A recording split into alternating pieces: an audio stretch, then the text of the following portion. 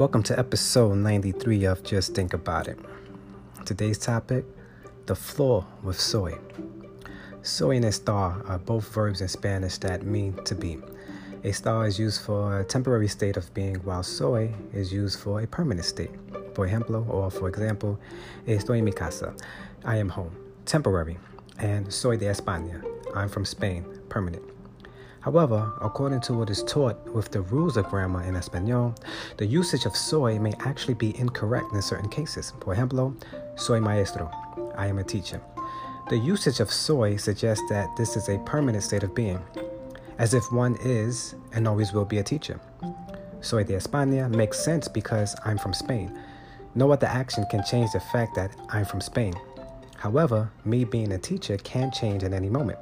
And furthermore, I wasn't born a teacher, I became a teacher. So it would not be incorrect to use estar to express that I am a teacher. It's a temporary state, no matter how many years I've been a teacher. I'm no Spanish expert.